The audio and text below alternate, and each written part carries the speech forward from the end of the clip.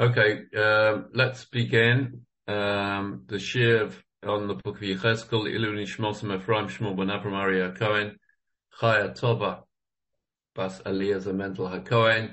We're in chapter 9, and we're dealing with verses 5 and 6, which we were having a little bit of difficulty with them last week. I'll just read them to you again.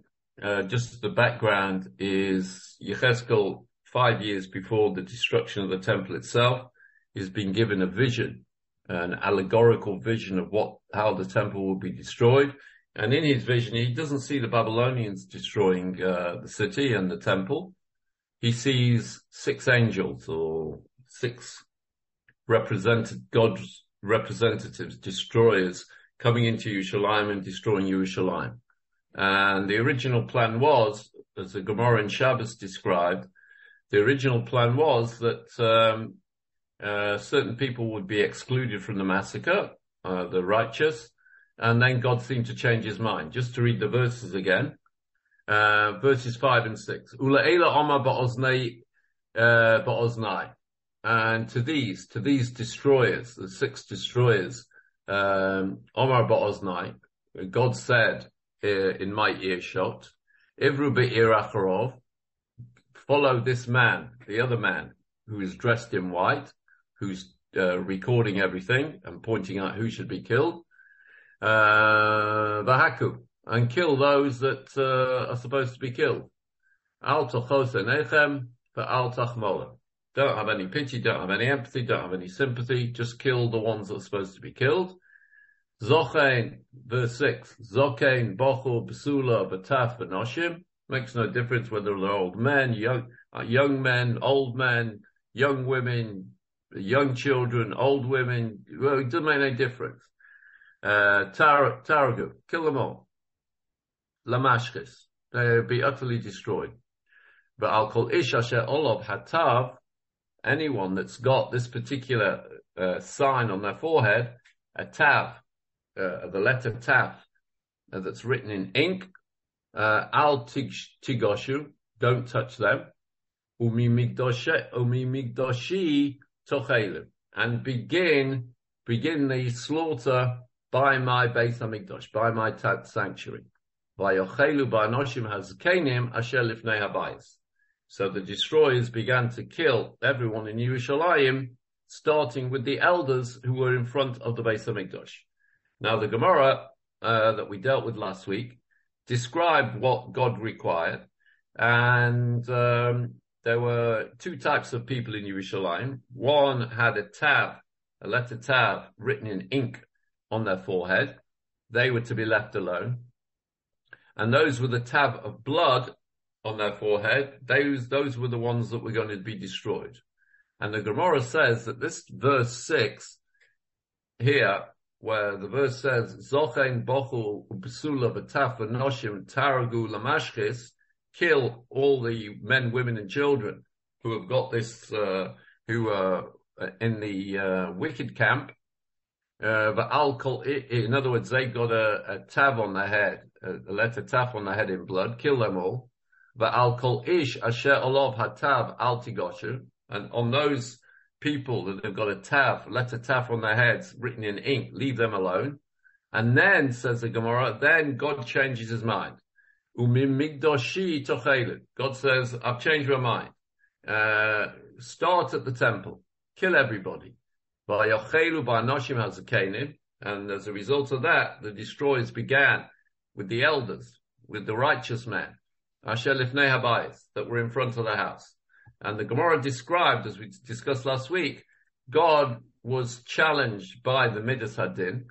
God's original plan was that all the righteous people would have a letter tav engraved on their foreheads in ink, that the destroyers will leave alone, and those with the letter tav on their foreheads in blood, the destroyers would kill, and that was supposed to be the demarcation.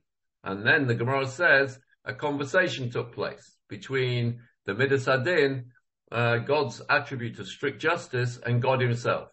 And just to recap the conversation, God said to the 6 angels, don't touch the ones with a tav on their head in ink. That stands for tichye, they should live, you will live. And the ones with a tav that was in blood means tamus, you will die. And the Midas Hadin, God's, so to speak, attribute of justice, said to God, why are the righteous ones being saved? And the wicked ones killed. So God replied, because they're righteous. And God's attribute of justice said to him, but the righteous could have protested the behavior publicly of the wicked, and they didn't protest. And therefore they should be treated the same way as the wicked and killed. And God said, no, that's not right, because I know I'm God, and I know that even had the righteous protested the conduct of the wicked of Yerushalayim, the wicked people would not have accepted the reprimand, the rebuke, and they would never have done teshuvah anyway. They've just continued in their wicked ways. To which the attribute of justice said, that's true. You're God. You knew that if the righteous people would have reprimanded and rebuked the wicked people of Yerushalayim, that rebuke would have been ineffective, but they didn't know that. They didn't know that attempt would be futile. So the Gemara says that God, accepting this argument, retracted his promise to protect the righteous and decided that those who failed to protest the evil that was going on in Yerushalayim, the righteous should be punished as well. And that is the meaning of this verse. At the end of verse 6, Umi migdoshi tochelu, says the Gemara. What does it mean, Umi migdoshi? Says the Gemara, Omer Rabbi Yosef, don't read the word Umi migdoshi tochelu, begin the destruction at my Beis HaMikdash. Rather read the word Mekudshai tochelu, begin the destruction with my holy ones, with my righteous ones, Mekudshai.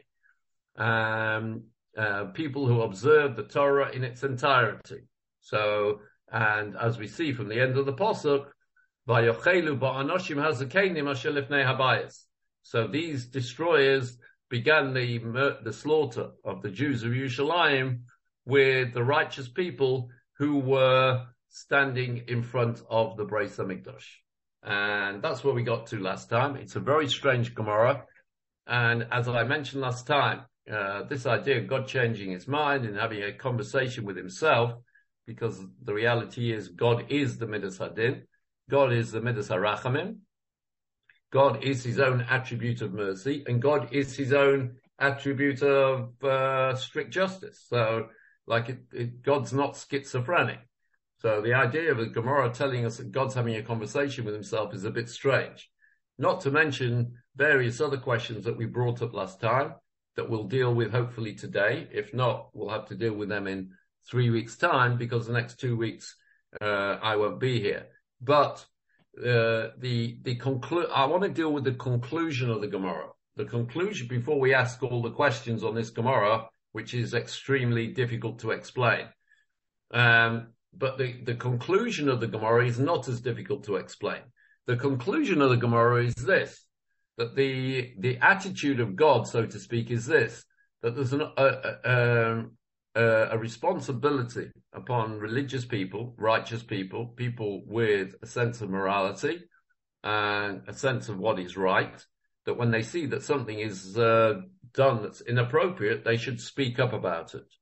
And there are 3 droshes here that I want to share with you. One's from the Brisker Rov, and the other 2, one's from the Malbim and one's from a Gemara in Shavuos, that put into context this idea of rebuke, of how you're supposed to rebuke, should you rebuke, when you're supposed to rebuke people that are committing averos. Now, we know, for example, that we live, those of us that live in the land of Israel, even the people who live in the land of America, in the Galta Medina, in America, which is not so Galta anymore, I understand, with all the inflation and everything else that's going with it. But everywhere, we see somebody we come home from Shul on Shabbos, and we see a Jewish person driving in his car on Shabbos. We don't bang on the window and, shout at him or rebuke him for driving on Shabbos. We don't do that. And there are reasons for that. But the Brisker Rov here on this Gemara has got a little bit of an essay. I'm just going to give you the highlights of it. And it's really entitled The Sin of the Silent. When the silent people, the righteous people are silent.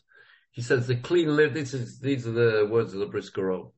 The clean living righteous people of Yehuda and Yerushalayim were equally to blame for the ensuing tragedy and destruction and exile that was visited on Jerusalem, in that they just didn't care what other people were doing. They were far more engrossed in living their own lives. But that is not the Jewish way. In Judaism, silence in the face of evil is not an option. In Judaism, there is no right to remain silent. Of course, we know that if you live in America or you live in England, so in America, there's the Miranda rights. You've got the right to remain silent. Anything you say can and will be taken down using evidence against you. There's a similar code in the United Kingdom. You have the right to remain silent, but it may harm your defense if you fail to mention now something you later rely on in court, which is a very similar statement. And there's a universal right within the democracies, apart from France and Israel, apparently, to remain silent. But in Judaism, there's no right to silence. Says the Brisker Rov, we believe in shtika kahodah. Silence is an admission of guilt, and it's a sign that you're condoning evil. These people he's talking about, these people in Yerushalayim are in for a rude awakening, because when the Babylonians arrived, these onlookers, these uninterested observers of the evil that went on around them for years, will suffer the death and destruction and tragedy and the sword and famine and disease and exile that will engulf the wicked. The clean, living, righteous majority of Yerushalayim and Yehuda were part of the problem, because their silence at the commission of the three cardinal sins of paganism,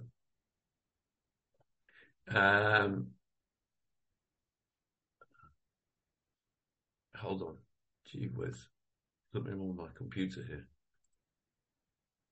Just give me a second.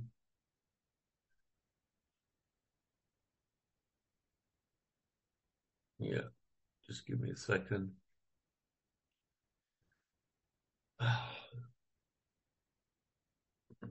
Yeah, just to continue what the Brisker Rov said. He said the clean, living, silent, righteous majority of Yehuda and Yerushalayim were part of the problem, because by their silence at the commission of the three cardinal sins of Avodah Zarah, paganism, adultery, and murder by the minority, and their turning a blind eye to the other acts of corruption and lack of an honest judiciary that was a feature of their society, they are equally to blame as the evil members of their own society. They could have been part of the solution by speaking out and objecting to all the evil that was going on around them and maybe stopping it, the evil that had been going on around them for hundreds of years. They could have stopped it in its tracks decades or even centuries earlier, instead of which they were silent and they became part of the problem. So those very harsh words from the Brisker Rov in his explanation of the conclusion of the Gemara, not trying to explain the rationale of the way the Gemara is actually constructed, but the actual conclusion of the Gemara. So that's the way the Brisker Rov understands this idea of shtika kahodah. The Jewish people are not allowed to be silent. And we'll deal with it in more detail in a later shir, when, how, and why, under what circumstances you're supposed to speak out.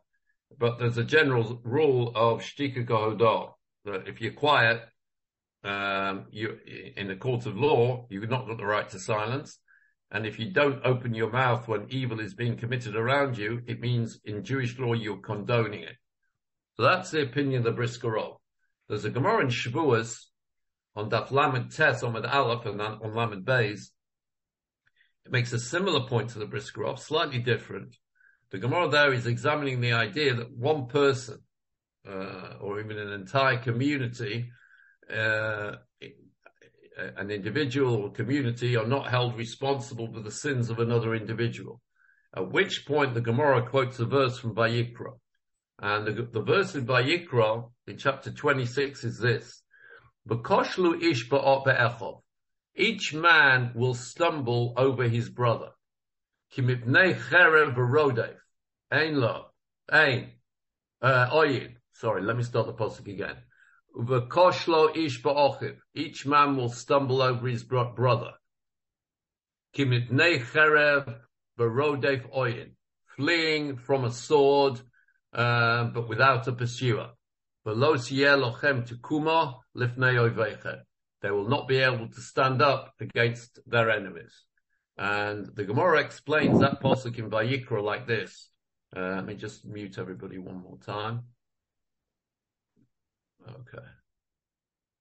Yeah, so the Gemara explains this verse as follows. The pasuk says, "V'koshlu ish be'echo." A man will stumble. In other words, he will be punished for the sins of his brother. And the Gemara says this teaches us Shekol Yisrael Arevim Zeh B'Zeh. Every Jew is responsible for every other Jew. And the implication from this Gemara is that even in a situation where it's impossible for you to even know about the sins of your fellow Jew, let alone be in a position to warn and rebuke him about his actions, nevertheless, says the Gemara, a very dark thought, nevertheless, says the Gemara, since all Jews are guarantors for each other, when one Jew sins, the responsibility for that sin rests with the entire Jewish people, irrespective of whether they are righteous or wicked. Similar to the fact that, as the Gemara describes, the lungs become infected with disease or infection. There is a negative knock-on effect for the whole body. The Jews, therefore, are described as one organic whole, where anything that affects one part of the body will be felt by the whole corporate body. On the positive flip side, that's my translation of the Gemara. The Gemara doesn't use the language of flip side.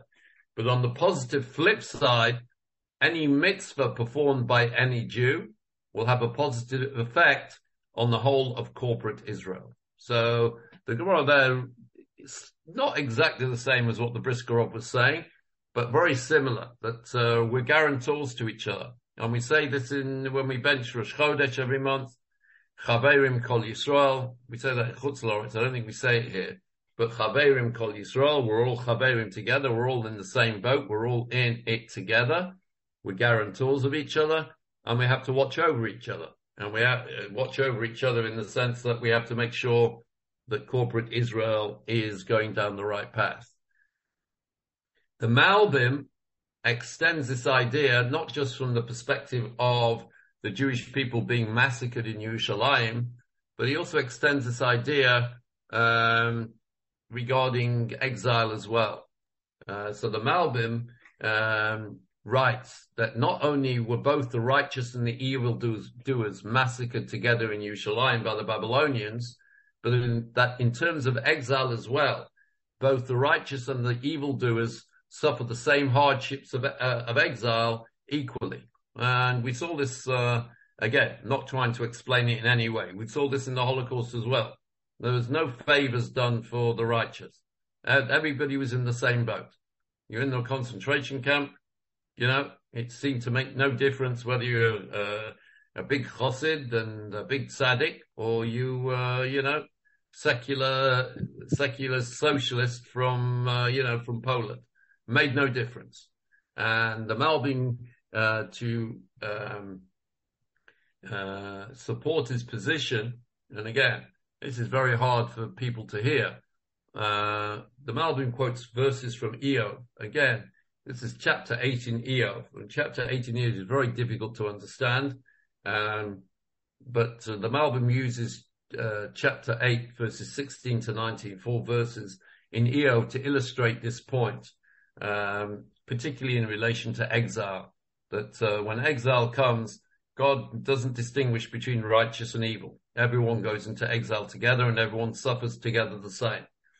So he writes, the Malbim writes in the book of Eov, one of Eov's comforters, one of Job's comforters, was an individual called Bildad.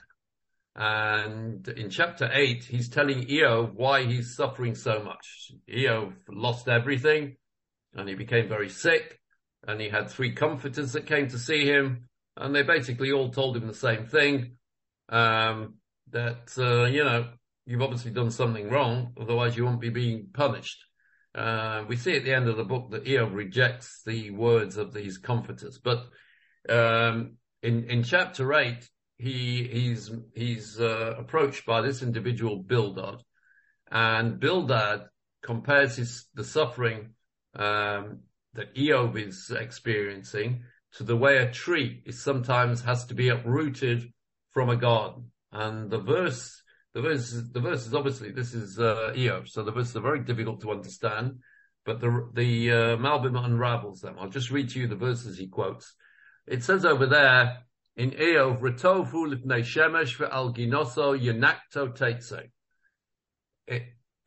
This tree is fresh and moist in front of the sun, and into the garden its tender shoots emerges and spreads. Al gal sharoshov yisaboku, beis avonim yecheze. But beside the fountain, its roots have become entwined and have become rooted in the stones. Im yivalenu mimkomom b'chicheshbo lo re'isicho. If the tree would be removed from its place, such that the garden would deny it its presence, saying, I have never seen you before, hein hu masos darko, or me offer acha yitzmochu. Then this is the joy that the tree would spring up and grow from other earth. So exactly what does that mean? So we're not going to go into details of those psukim, but the Malbim said the reference to a tree here in these verses in Eov is a reference to the Jewish people. Sometimes from the outside, the Jewish people look like a wonderful crowd, but like a tree sitting in the afternoon sun, providing shade, looking healthy. So that if a person would see a garden one day, like look upon the Jews one day, or look upon the world one day with a beautiful tree inside it, the tree being the Jewish people, and then visit the garden sometime later and take a much closer look and see that the tree has been uprooted, he would declare, what a tragedy. And see that the Jewish people have been taken out of their land and uprooted and exiled somewhere else. They would say, what a tragedy. Someone has uprooted such a beautiful tree from its garden. Someone has exiled the Jewish people from the land of Israel. He says the Malbim, but the reality is that sometimes a tree has to be transplanted because the roots become entangled and rooted in the stones that are under the ground and can't be seen by a casual look. So that for the health of the tree in general, it needs to be transplanted somewhere else for its own health. And he says the analogy to the Jews is this. They are the tree living in a beautiful garden, the beautiful garden of Israel. But their roots at the time of the destruction of the temple have become entangled. They become unmanageable, and they are trapped by stone. The growth of the people has gone into reverse. They are not thriving there. And that's because of the complacency, the corruption, the avodah zarah, the paganism, the murder, the sexual impropriety. As a result, for the sake of the health of the tree, for the sake of the health of the Jews, the entire tree, all the Jews that escape death have to be transplanted to a fresh garden. And the fresh garden is Babylonia, in order that their roots can become untangled and the tree can once again grow to its full potential.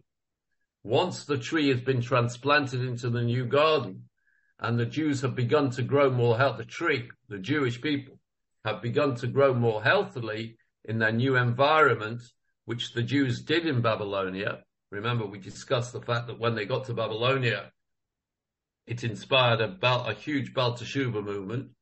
So once it's been transplanted, this tree, the Jewish people, once they've been transplanted from their garden of Israel into Babylonia, and they've sorted their roots out. It can be returned to its original garden, back to Israel, and grow in the way it was supposed to from day one. That's a beautiful analogy, based on these psukim in Iyov. So essentially, the conclusion of the Gemara is not really in doubt. That we know from Jewish history, from all the Holocausts that have taken place to the Jewish people throughout history, that there are no exceptions. The righteous, the evildoers, everybody goes the same way. And the Shema attests to it. In the first parasha, I mentioned this many times, the first parasha of the Shema is in the singular.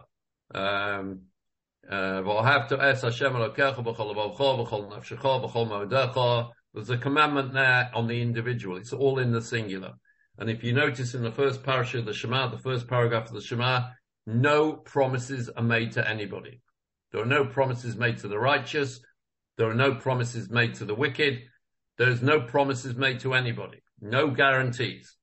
And the reality is, when the Jewish people are, so to speak, in a period of destruction, in a period of being oppressed, in terms of being murdered, there seems to be absolutely no difference between what happens to the righteous and what happens to the evildoers. So that is the conclusion of the Gemara. The conclusion of the Gemara is supported by empirical evidence of Jewish history, the story of what happened in the Babylonian conquest of Yerushalayim, what happened with the Roman destruction of Yerushalayim and the Beis HaMikdash, and what happened in the Holocaust, and what happened in all those times in between, the Chmielnicki massacres, the expulsion from Portugal and Spain, the massacres that took place in all over Europe. There was no difference between what happened to the righteous and what happened to the wicked. So the Gemara's conclusion is fine. It fits in with Jewish history, and it fits in with the attitude really of the Shema. That is the statement that we read every day, 3 times a day in the Shema. But even after these 3 explanations, rationalizing the conclusion of the Gemara, we're still left with a huge problem. We're actually left with 5 huge problems. This idea that God changed his mind, and almost everyone became a victim of either the carnage in Yerushalayim or the exile.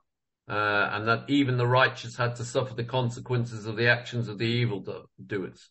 And so the Gemara itself remains very difficult to understand. Now, I'm going to give you the first, maybe I'll give you the first 3 questions. We'll deal with those first, and then we'll deal with the other 2. If there's any questions up to this point, now's the time to ask, because we're going to move on to something quite deep. Okay. So the first question on this Gemara is this. Once the angel had inscribed the letter Tav, remember God instructed the angel dressed in white, to inscribe the Tav in ink on the heads of those to be saved, indicating Tav, for Tichya, you will live. Why was it then necessary to write anything on the heads of the wicked, on the heads of the Rishoyim? After all, because the Gemara says that God instructed him to write a Tav of ink on those that are going to be saved originally, and a letter Tav of blood on those that were going to be killed. So the first question is, well, if once you've written one Tav, a letter Tav on the heads of those that are going to be saved, so why do you have to write another Tav? The angels are not stupid. If the tzaddikim had a Tav in ink on their heads, so when the angels traveled through, or the destroyers traveled through the city, so to speak, they would automatically know that anyone with a mark on their forehead were not to be touched, and anyone else was going to be killed, without the need for the wicked people to have any mark on their foreheads at all. So that's the first question that needs to be unraveled. Why the Gemara says, that's what God said, that there should be a Tav of ink on the righteous and a Tav of blood on the wicked, so that the destructive angels would know who to kill and would know who to spare. That's not true. Just one mark, just tell them. Anyone with a mark on their forehead is saved.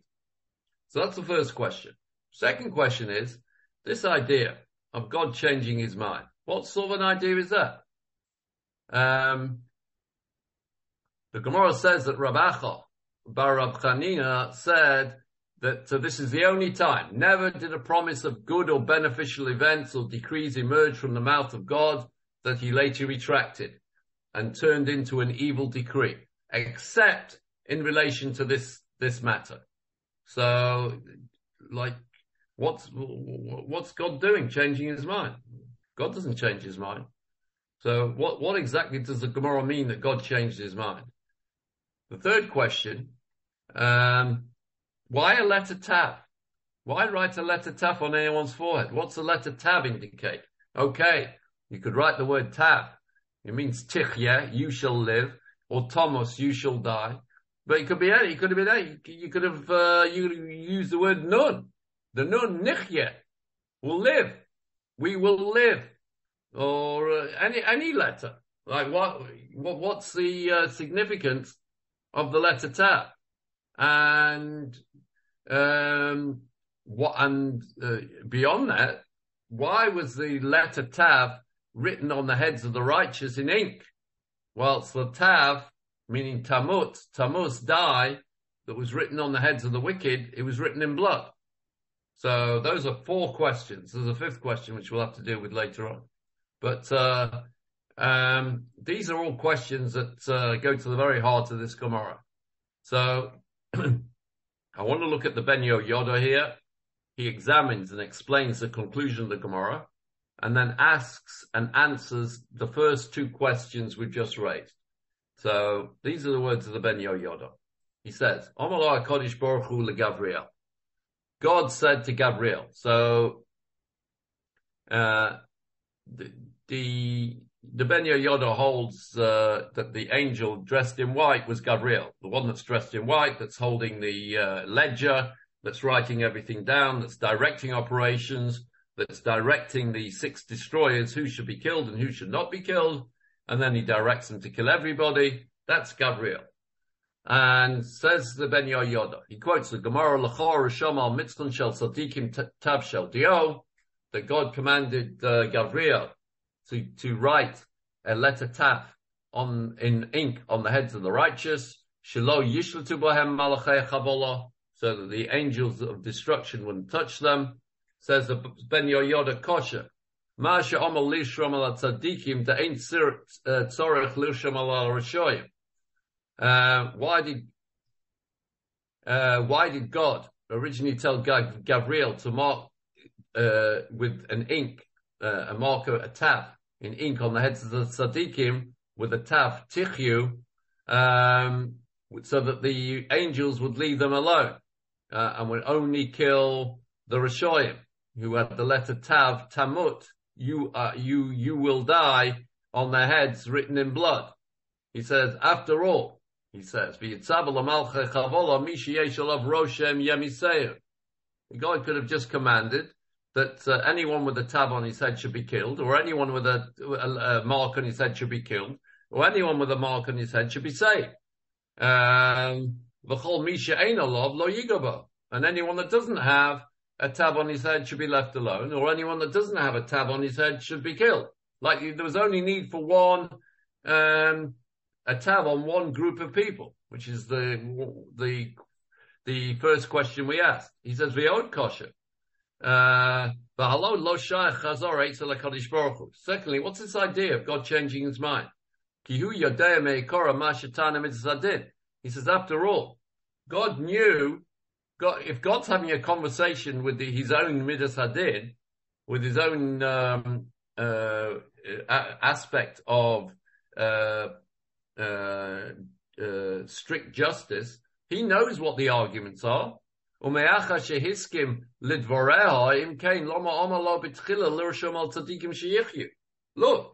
God knows how, God's God. God knows how the conversation is going to go with the Midas Hadin, with the attribute of strict justice. and he knows what the attribute of strict justice is going to say, that these people should have warned, rebuked, the righteous should have warned and rebuked the evildoers of Yerushalayim, and then God's going to say, but if they'd have done that, they wouldn't, the wicked people wouldn't have listened. And then the Midas Adin would say, well, you know that because you're God, but they didn't know that. So God says, okay, I agree. They're just as guilty. Let's kill them all. God knew that conversation. So if God knows that conversation, what the heck's the conversation about? Like, Im Kain, Loma Oma Lo B'Tchila, L'Risham Ala Tzadikim Sheyichyu. If God knows how that conversation is going to go, why did he why did he instruct the Malach dressed in white originally to write a letter tab in ink on the heads of the righteous as a protective measure? If he knew at the end of the day that the argument was going to go in such a way that he would end up changing his mind and ordering that everyone be killed. He said, it just doesn't make any sense. So here's the Ben Yehoyada's response. He says, look, there were three groups inside Yerushalayim. This is a little bit of a forced answer. We'll see a better answer, what I think is a better answer soon. But he says, does everyone understand these questions? If anyone does not understand these questions, please speak now. Once again, ink is indelible, but blood dries up and deteriorates. Yeah. We'll come to this.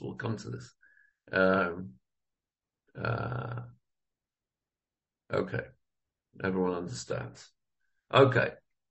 Says the Ben Yehoyada, V'nira li b'siyata dishmaya. Says, it appears to me with the help of heaven. Dekosavti la'el al daf lamed daled.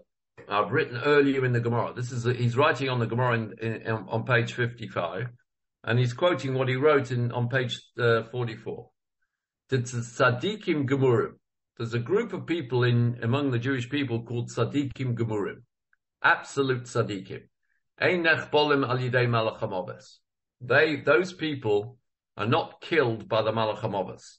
We have this understanding that one day, it shouldn't come for a very long time at Me'av Shona that you actually get to meet the Malach HaMoves, which is, not something to look forward to, the angel of death.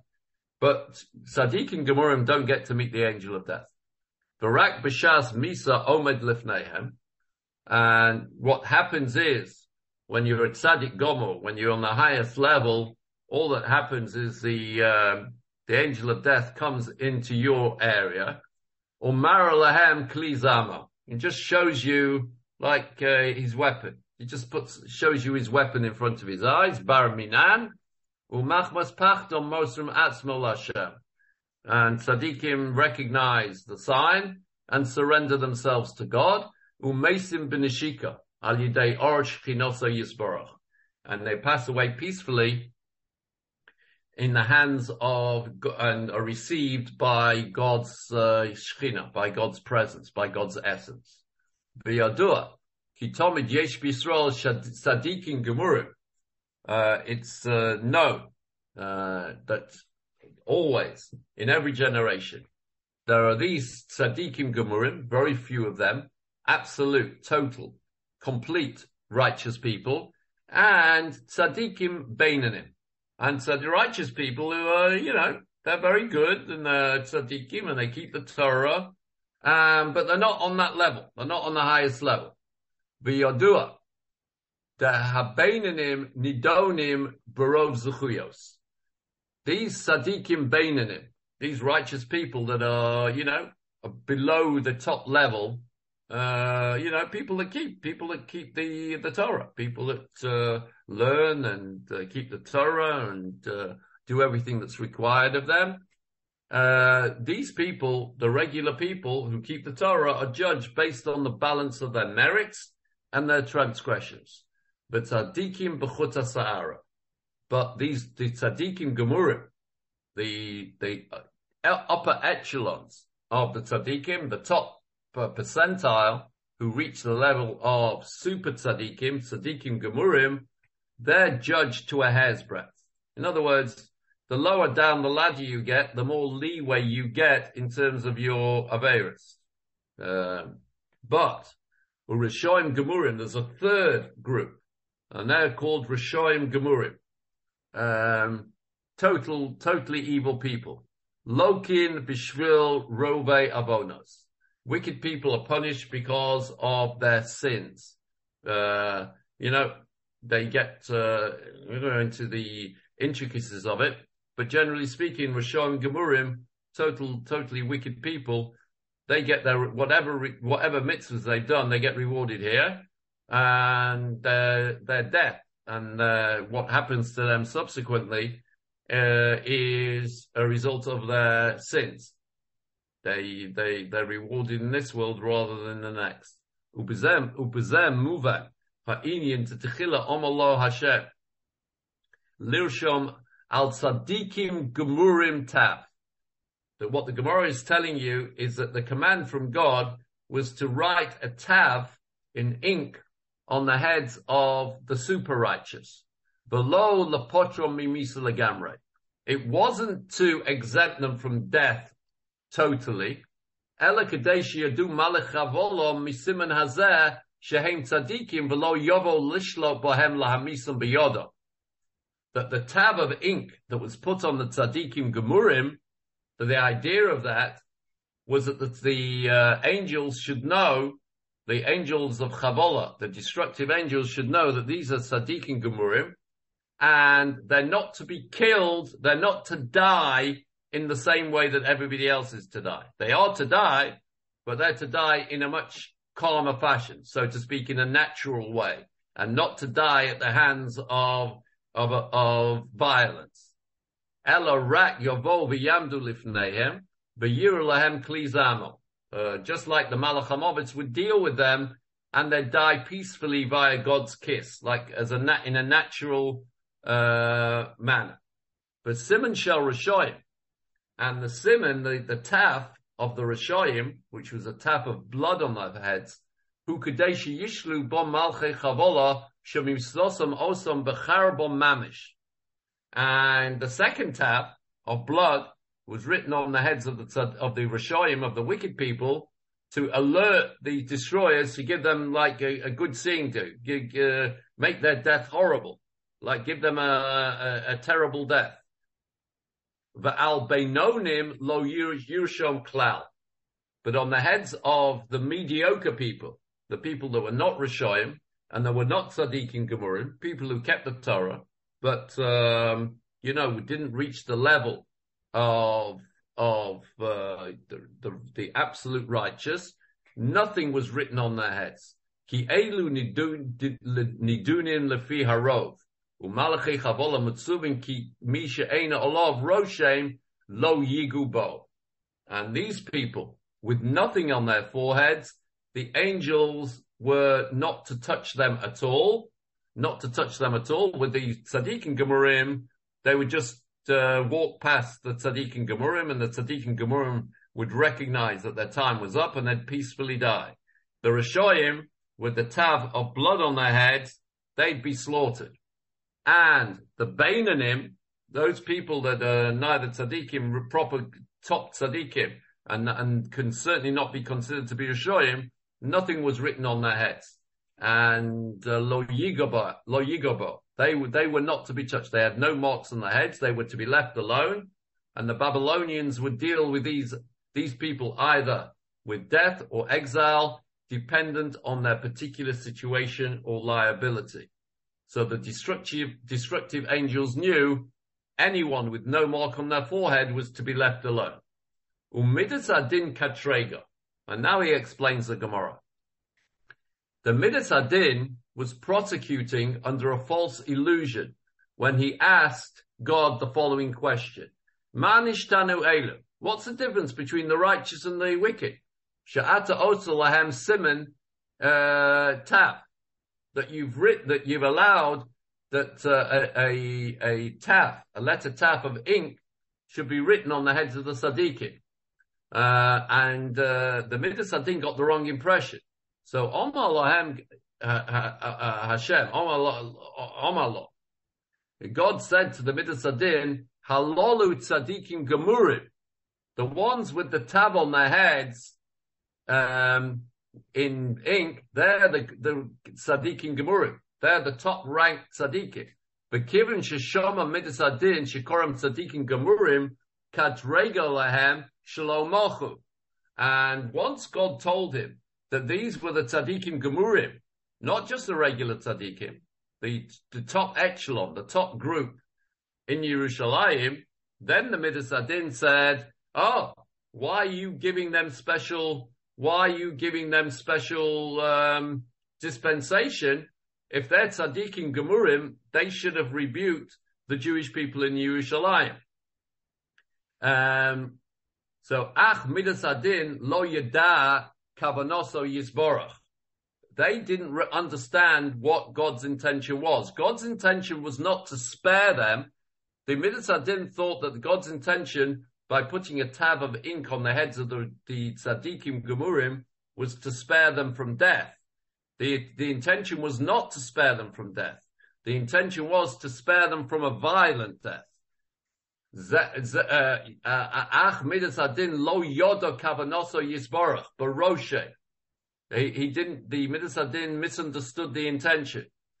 Zeh al tzaddikim gemurim mahebe. He didn't understand what God's intention was in relation to these tzaddikim. That the tzaddikim gemurim were also going to die. It's just that they wouldn't die in the same way that the Rishoyim were going to die. The fact that Shalom Mochu, that they didn't rebuke the Jews of Yerushalayim, so that meant that they were going to die. But they weren't going to die in the same way as the Rishoyim. Umasha Oma. And what the Gemara says, Me'olam lo yotza mida tova mipi HaKadosh Baruch Hu b'chaza bo l'roh chutz midova zeh. And what the Gemara means, what the Gemara says, this is the only time in history where God changed his decree from a beneficial decree to an evil decree. Hainu lefi peshutan shel devorim eila. It's a simple, incorrect assumption of understanding of what's going on in this story. Lefi hanira masha omer techila lasas asimila tzadikim ho laproptom lagamre. Because God never actually changed his mind at all. Simply the midas adin misunderstood God's instructions that was being given, which in the final analysis were as follows. Group number one. This is what it means when we're talking about writing a tab on the foreheads. Group number one, the tzaddikim gemurim. They get a tab of ink on their foreheads.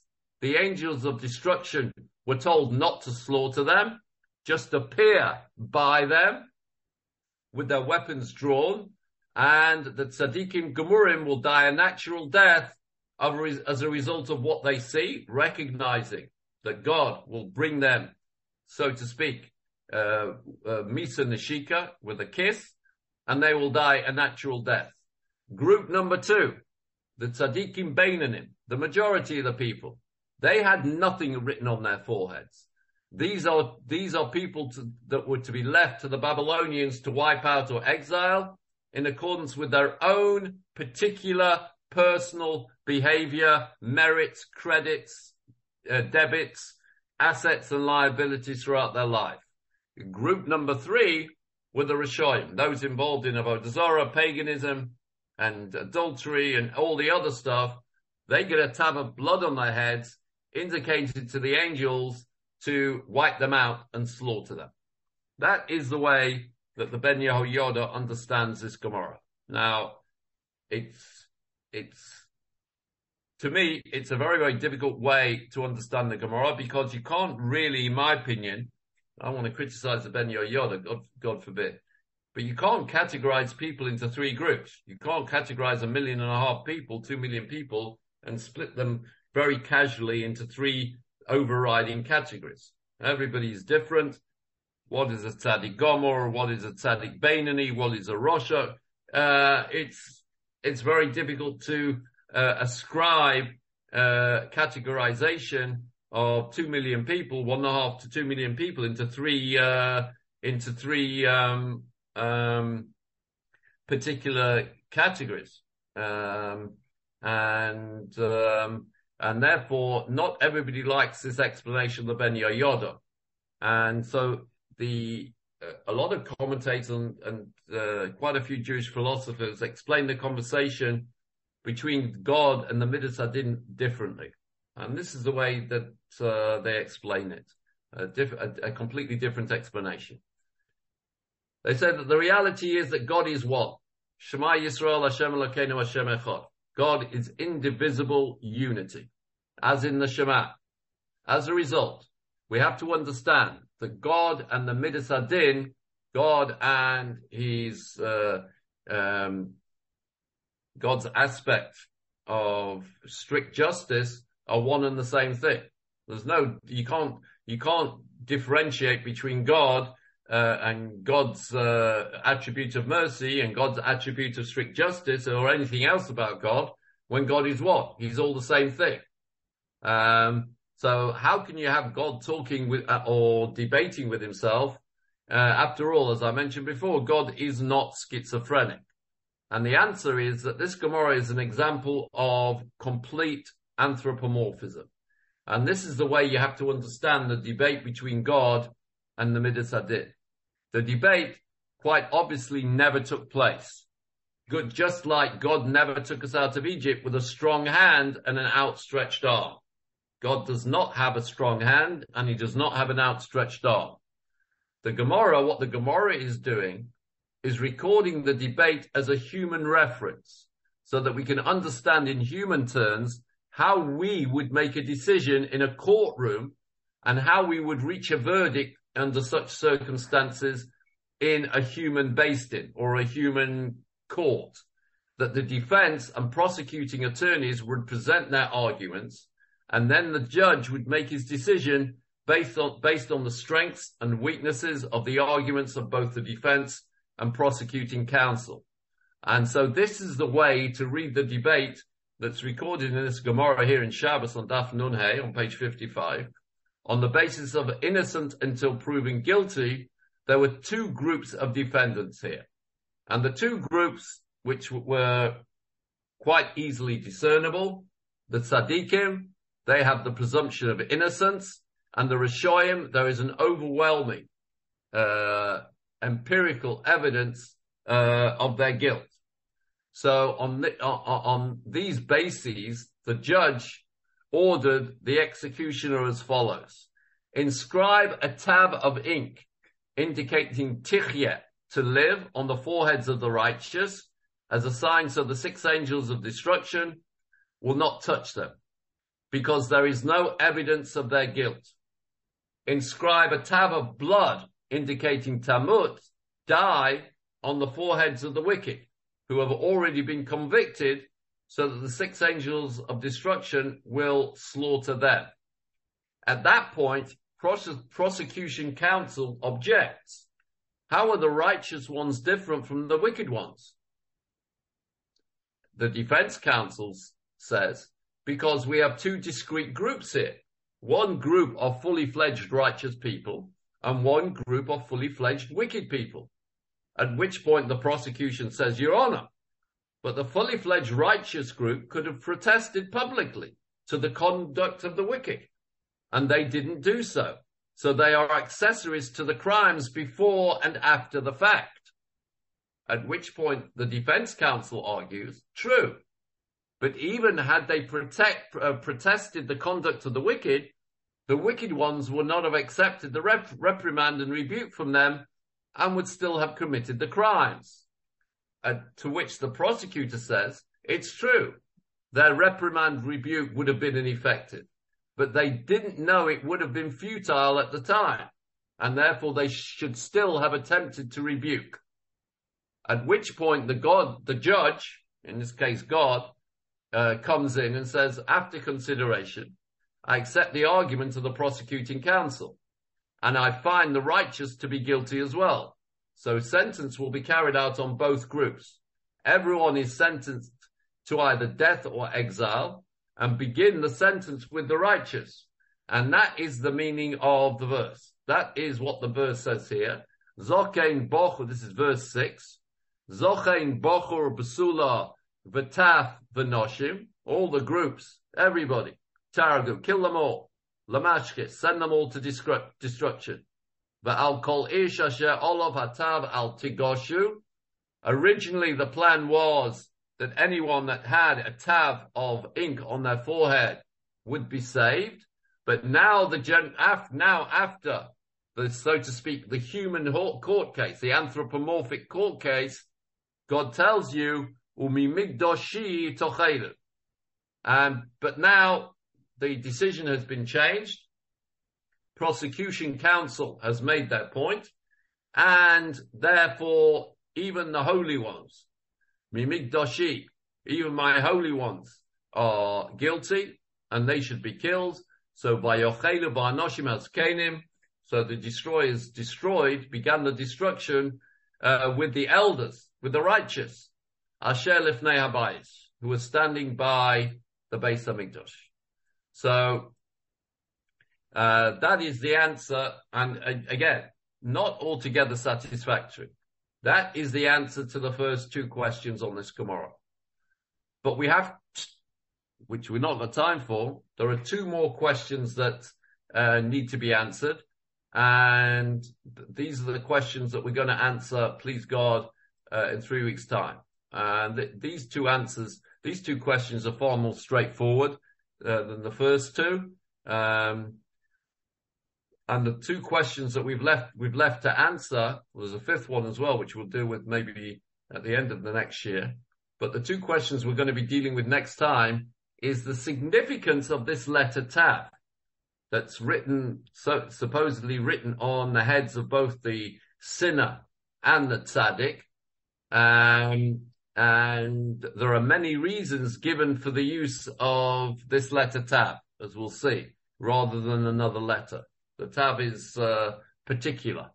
And the second question, or question number 4, why was the Tav written on the heads of the tzaddikim written in ink? Now, Erwin has got his own theory here, which we'll explore next time, that ink is permanent and blood can be washed away. Is that what he said? Levels of tzaddikim, where is it? Where's his state? Where's his comment? Once again, ink is indelible, but blood dries up and deteriorates and is washed away. So that's Erwin's proposition. We'll deal with that next time. We didn't get to it today. But the question was, why was the Tav written on the heads of the tzaddikim in ink, whilst the Tav on the heads of the Rishonim, on the wicked people, written in blood? And so those are the questions we'll have to deal with next time. And that'll lead us into a discussion about under which circumstances they would have been responsible and why they were responsible to rebuke what was going on, or to stand up and publicly protest what was going on in Yerushalayim. So essentially, we're beyond halfway through understanding this Gemara. But again, we really do have to understand it, because the Gemara, in essence, without explanation, seems to defy our understanding of the way God works. And therefore, we have to explore these last two questions. Why the letter Tav? Why was it written in ink on one person's head, and why was it written in blood on another person's head? So that's where we're up to. We'll pick up from there, please God, in 3 weeks' time. You've got plenty of time to do Chazorah. There's a halacha in Shulchan Aruch that people are not aware of, so I'll just remind you of it, that it's mutter. It's perfectly permissible to go over stuff you've learned before, right? In fact, it's encouraged. The Gemara says that unless you've been over a piece of Gemara 40 times, so you probably don't understand it so well. So I know most of you, when you learn Gemara with me, so as soon as I switch off the Zoom, or as soon as you leave Shir, you go home and you chazer it over, you go over it 40 times. So by the time you get, I know Larry, that's the first thing Larry does when I finish my Gemara Shir. But this particular piece of Yechezkel requires a bit of Chazorah. So you've got 2 weeks. I'm specially arranged to go away during these 2 weeks to give you plenty of time to do a bit of Chazorah on this Gemara in Shabbos, on Daf Nun Hey, on Aleph and on Beis. And when we come back fresh in 2 weeks, hopefully fresh, then we will come to some sort of conclusion about what's going on. Just a reminder again that Yechezkel is seeing this 5 years before the destruction, and he's seeing it in allegorical terms, not how it's going to actually unravel, how it's going to take place. The people that are going to destroy Yerushalayim are going to be Babylonian soldiers, not 6 angels of destruction. He's seeing it in allegorical terms. One second. Cherner wrote there were 2 levels of tzaddikim, but all Rishonim were the same. Yeah, that's a question that a lot of the commentators ask on the Ben Ish Chai here, the Ben Yehoyada. It's not just that there are 2 levels of tzaddikim, but all the Rishonim are the same. The reality is, how many? There's hundreds of discrete categories that you can put people in. I mean, there's not 3, right? I mean, 2 Jews, 3 opinions, and you've got 10 Jews, and you can find 5 categories for the 10 Jews. So it's a very difficult analysis of the Ben Yehoyada, which is why I brought you the anthropomorphic example. Yeah, one question. David Barrett from Leeds. Is there a message for all of us? Yes. Today of yes. the history of the Jews? Yes. There's going to be at the end of this, the message is going to be very, very stark. But we have to get there first. The message is going to be very stark. The message that Yechezkel gets at the end of this vision is a message for all generations. What he takes away from his vision is Lador Doros, is for all generations. But we haven't come to it yet. We won't come to it yet for another year and a half. The takeaway. Why God is showing him something 5 years into the future when something that's not taken place yet. Something that's 5 years away. If he was showing him something that was, half an hour away or an hour away or a day away or a week away, so that's one thing. Why is he showing him something that seems to be set in stone 5 years before it actually takes place? And that is going to be Yechezkel's takeaway from this vision, which we haven't completed yet. The vision's not complete yet. In any event, that's where we're up to. That's where we're going to start next time. Again, we're still on verse 6. And please God, we'll finish that off next time and move on to verses 7 and 8. No, we're on verse 7 now, right? This is verse 7. Come on. No, we've not done verse 7 yet. This is still verse 6. Mm-hmm. Okay. Please God, we'll get to verse 7 pretty quickly next time. We'll answer these 2 questions and we'll proceed with the end of the vision, which again, as our friend Mr. Barrett pointed out, is it a message for all generations? Yes, it is. Until then, we should all live in health and happiness. Kol tov to everybody. Have a great week. Have a great Shabbos. Have a great fortnight. Have a great rest. Go over the chapter 9 of Yechezkel, and we'll meet again in health and happiness in 3 weeks' time today. Kol tov to everybody. Have a great trip. Have a good trip. Thank you. Goodbye.